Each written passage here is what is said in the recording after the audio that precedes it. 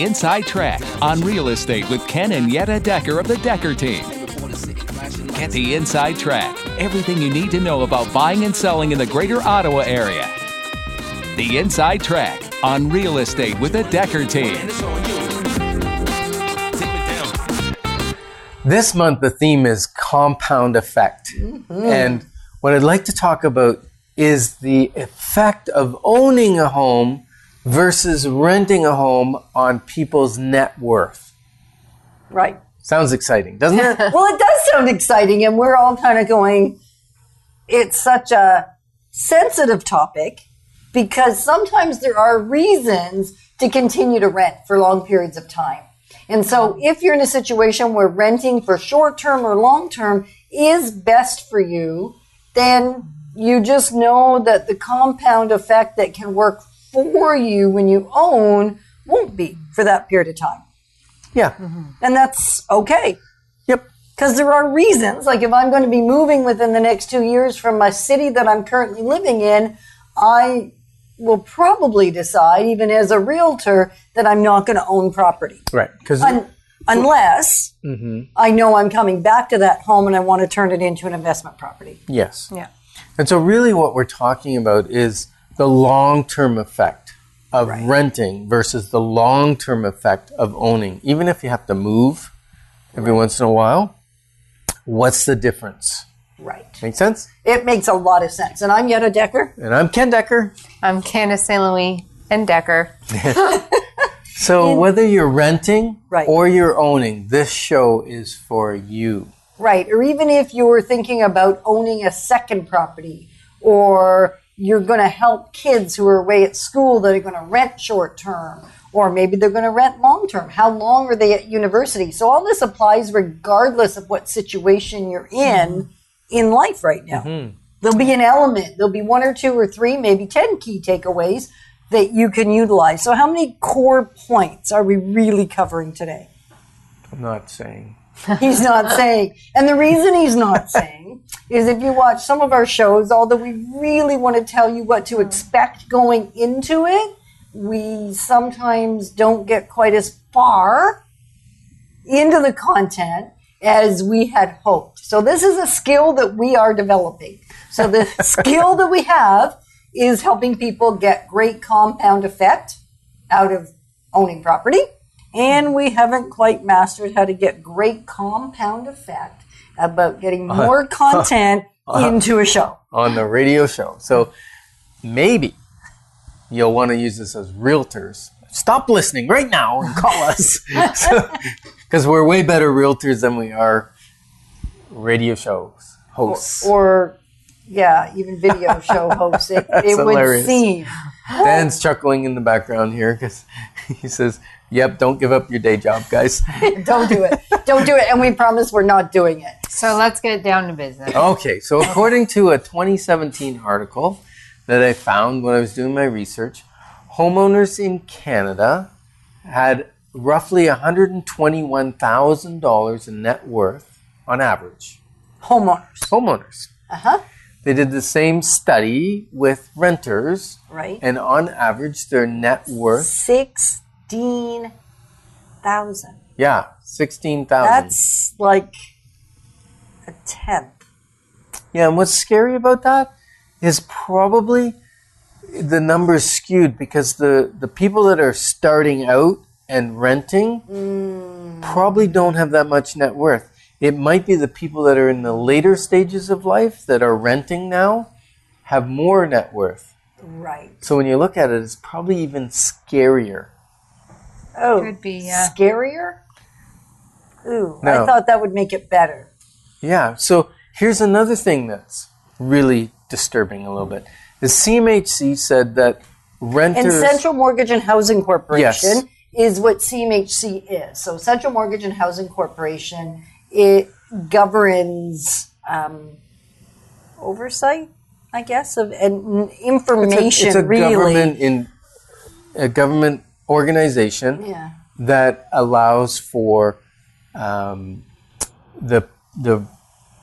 insurance Right. for high ratio mortgages. So if you're paying less than 20% down, you need Central have it Mortgage and CMH Housing, insured. right? Central Mortgage and Housing Corporation insured, and they're also really good at providing studies and information and statistics and information around owning owning property. They do studies and stats, and Yeah. one of their studies said that renters' income is approximately half that of the income of homeowners. Right. And so there is a point here where if your income is at a certain point, you ought not be owning. Well, you can't. You Well- just can't Can't. afford to. Right. But Yeah. the risk is too high as well. Yep. So I think that part of the lower income is that sometimes it's people just starting out that haven't built up their career incomes yet, or they're on their own. They're renting a single apartment Right. as opposed to being a couple Right. who have double the income, because primarily most families now are double income families. Primarily. Yep. Yeah. So, but it's still, so on face value, I looked at that and I said, oh, obviously they should have more equity if they're making twice as much money. But their equity is coming in the value of the house. It's that silent compound effect that they're not really taking into consideration. The pay down of the mortgage, the increase of the value of the property. So what that said to me was, homeowners are spending more money. If they've got twice the income, means they have more disposable income, means they're driving newer cars, they're spending more money on consumer items, they're maybe traveling more.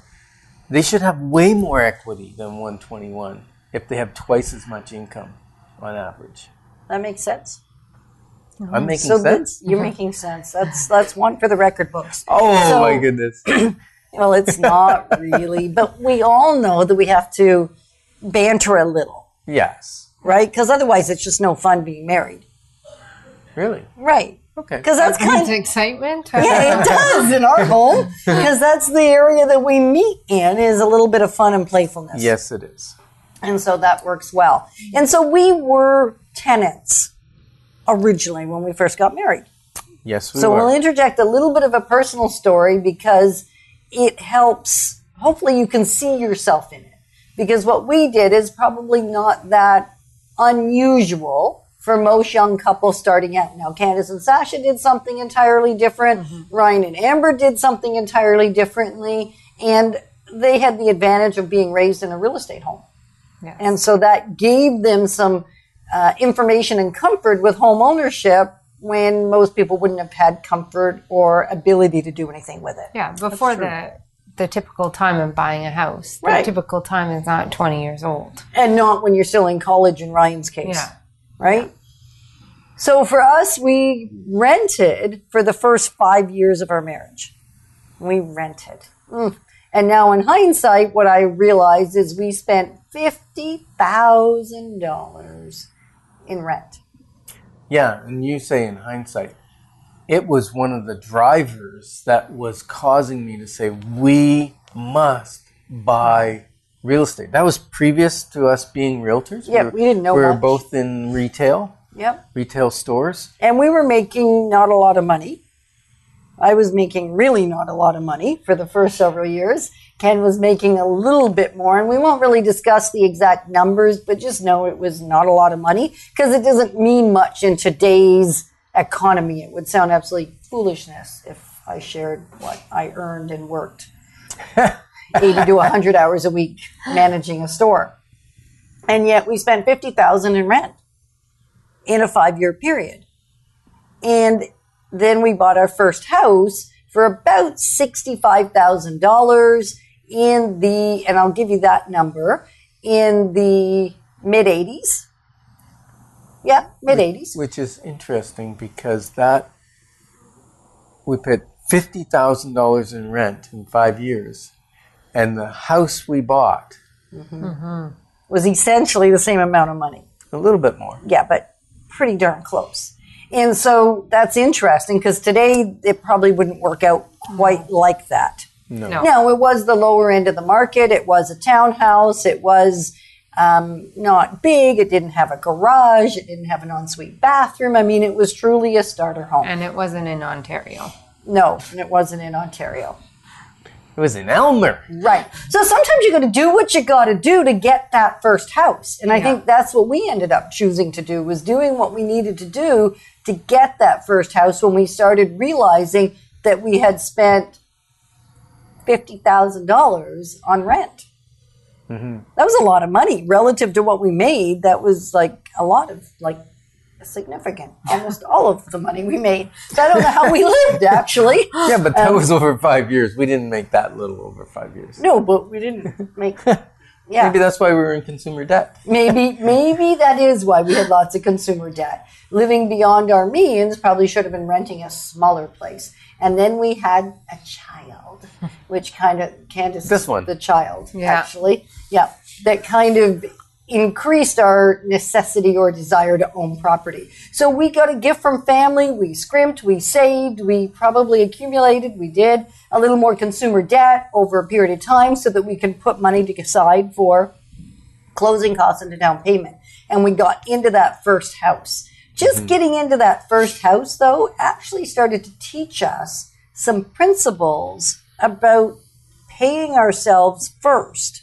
And there was more pride of ownership. We took better care of that house. And not to say all tenants don't take great care of their property. We as young people, we did not take great care of our rental properties, especially the first time. So, Really so. do you remember I actually bought a little sander and we sanded the entire parquet flooring in our apartment Yes. with a small hand sander Did.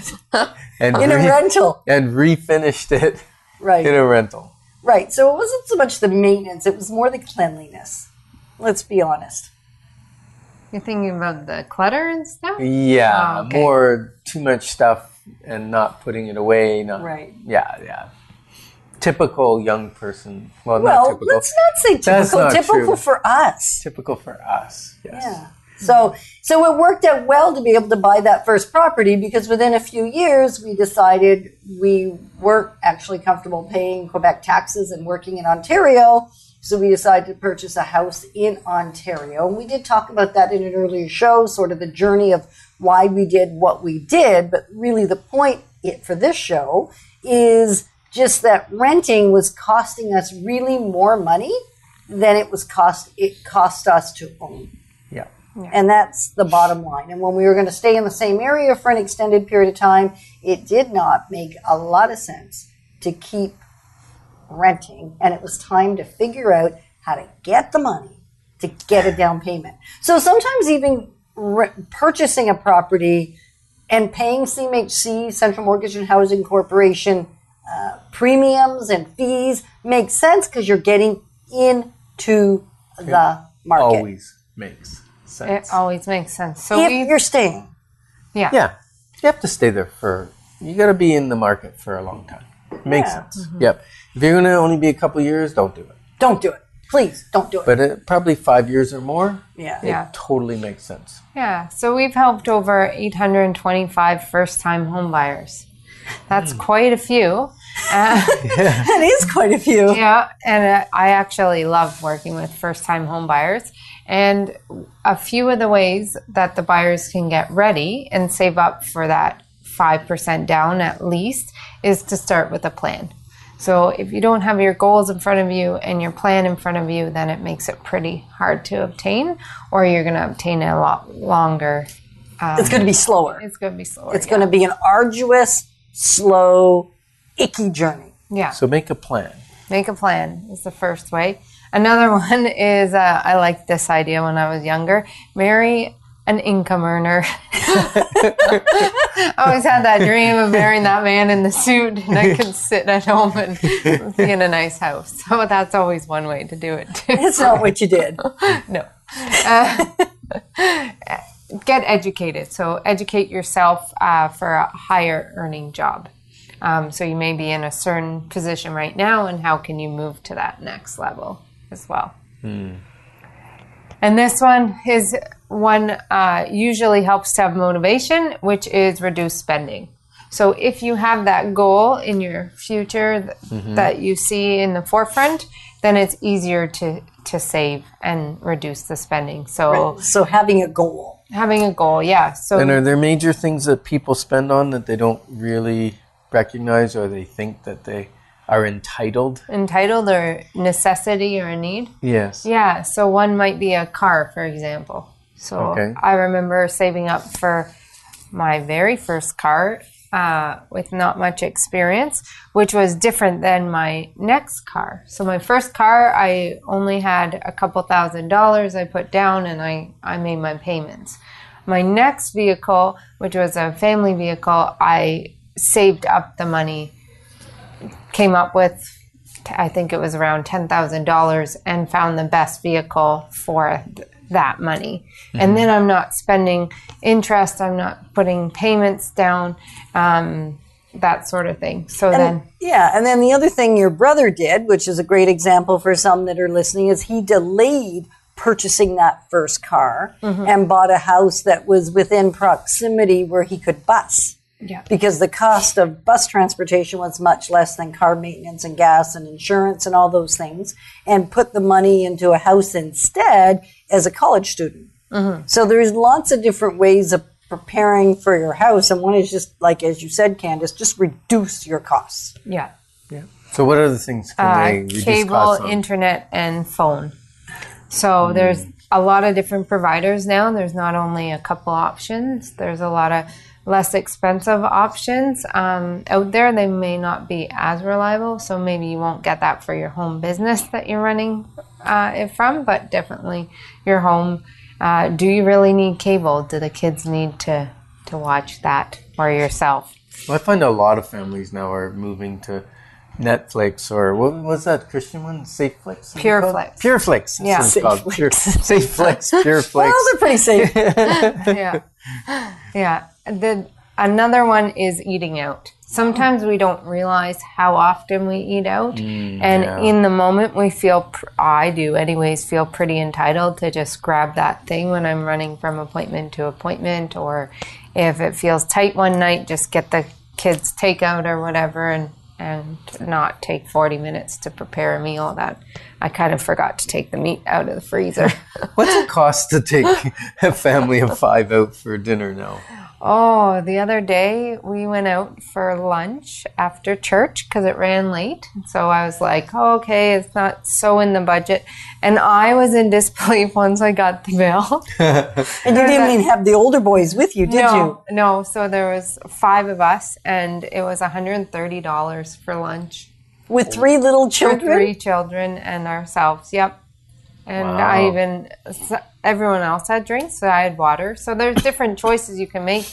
But yeah, so just being really cautious of what you're ordering is, Wow. and if you're going out, right? Right. And then the latte factor. Yeah. I think- How often are you doing that? Right. And how often are you picking up that coffee or that donut or that bagel or those kinds of things? They have a compound effect on your body, too. Yeah, compound effect on your Those bank account and a compound effect on your body. Yeah. So another way that we can get ready to purchase is improving our credit rating. So being aware of that. And you can look at that every so often so that you're aware, making sure you're on time with your payments. And then lenders are often happier to lend to you in even greater amounts and less stipulations. Actually, we did a great show on We did. that, With didn't we? Kelly, yeah. with Kelly Wilson, about how to improve your credit rating. So you may want to go back and look at that. Yeah, one of On the our biggest YouTube tips channel. I learned on that one was having your debt under 60% of the credit limit they allow you. As soon as you go over the 60% of what they allow you to have, then your credit rating score goes down, Way down. way down. Exponentially down, Yeah. really, for the fact. So if you're at 62 or 63% of what you're allowed, it negatively impacts you. Yeah. Yeah. So if you live at 100% or close to it, or go over it, and it now has an even more detrimental impact. So you want to keep yourself, what you think you're hearing us say, is keep yourself significantly below the possible limit on your different credit places where you have revolving credit. Right. What I found interesting is even if you pay off your credit card every month, so you have a small credit limit, let's say it's $5,000, and you pay it off every month, but you spend $3,000 to $4,000 on it. If it's got $4,000 on it and the bill's not due yet and you haven't paid it yet, that affects your credit rating. Say that one more time. So if the limit's $5,000 and you've got $4,000 on it, means you're at 80% of the limit instead of under 60. But even if you pay it off every month, because that's the kind of cash flow you have, it's going to affect your credit rating. In a negative way. In a negative way, because you're over when they pull, because the credit rating's pulled at a moment in time. And if your credit card has more balance on it than 60% of the limit, it affects your credit rating in a negative way. So if you're preparing to buy a house, you really want to watch for that, because you want that credit score to go up.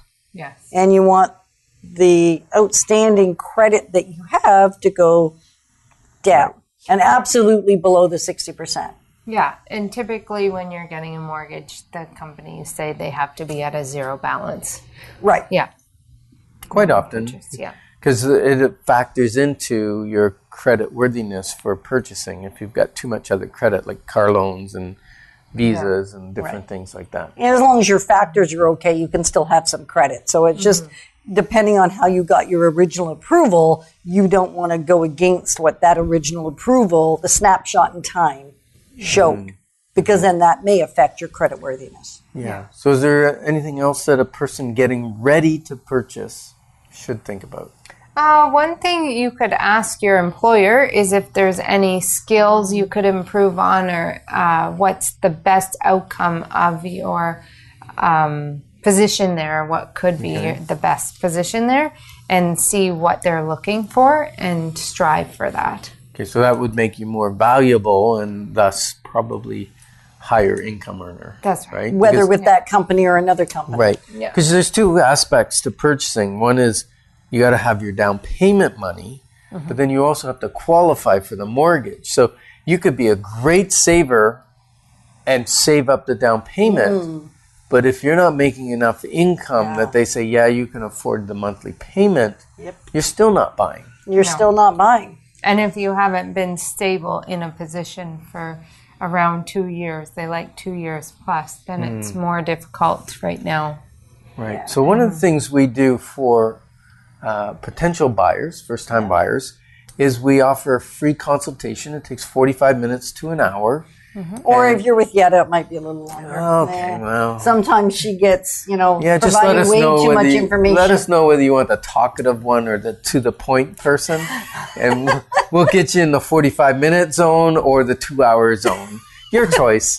And sometimes it has to do with how many questions the buyer has. Yes. Really. It often does. Yes. And then it also has to do with how many stories might be helpful.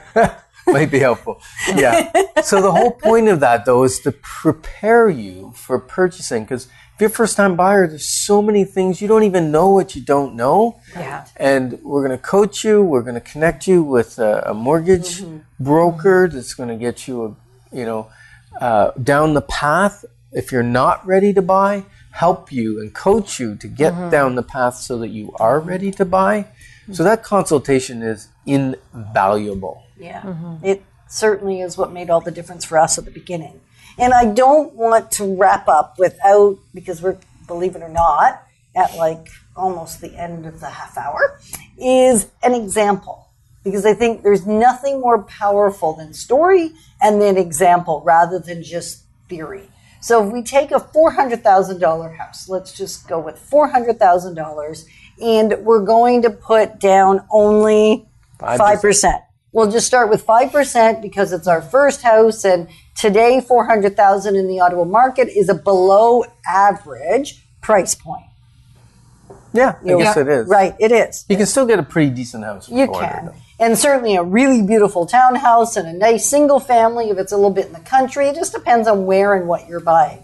So 5% down, or if you were going to rent, let's say you took that 5%. So in either case, you have $20,000. Let's just work with a $20,000 amount of money. That's all you've got. You're putting it down on the house, plus you got to borrow some closing costs, get a gift from a family member, or you take that 5% and you put it into an investment. If you were renting, you will have spent about the same a month on rent as somebody that owns that house. So we're going to call it $1,700 in today's market. That's not an exact number, but it gives you an idea. With rent, it's going to go up over time. Mm-hmm. With the mortgage, it's not going to go up over time as long as you stay away from the consumer debt. Consumer debt. We're going to assume interest stays flat. Right. We're going to assume interest goes flat. So over a 25-year period, let's say that you have been able to get a 7% rate of return in your investment with the $20,000 because you rented. You've got about $100,000 in money, value, wealth, and you're going to have to pay some tax on that. So you've got less than $100,000, but let's say you've got $75,000 because you're at a lower tax rate. Perfect. If you'd taken that same $20,000 down payment, put it into a house, you would now have a house that's probably worth about $800,000. And over a 25-year period, you would have paid off the house and you would have $800,000 and no taxes to pay because it's your principal residence. So it's like, if you're staying where you are, it's a no-brainer, really. You're staying in a house for a long period of time. Or staying in an area. Yeah. Mm-hmm. Yeah. Mm-hmm. Yeah. Is there anything else around that example? Because I did it real quick because I didn't want to forget.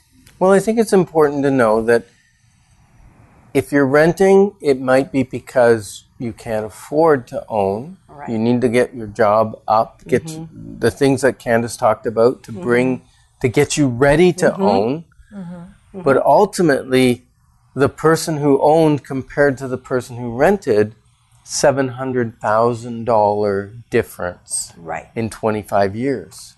Mm-hmm. Now, if you figure you're going to work for 35, 40 years or whatever, you multiply that out, that's over $1 million in net worth at retirement because it's just sitting in your house and you had to live anyways. Right. And that's not talking about leveraging and buying investment property. So if you have questions, if this has provoked thinking in your brain, then you're going to want to just register with us for a consultation. We'll sit down, go through the numbers, and we are not financial planners, and yet we do get real estate investment and owning your own home because that is what we're professional at. Right? Mm-hmm. Yeah, so whether you're a first-time buyer or you're thinking a move is in your future, we'd love to sit down with you for a consultation. So what's important to us is that you're thriving in your home and your life. We are excited to be your partners in moving forward.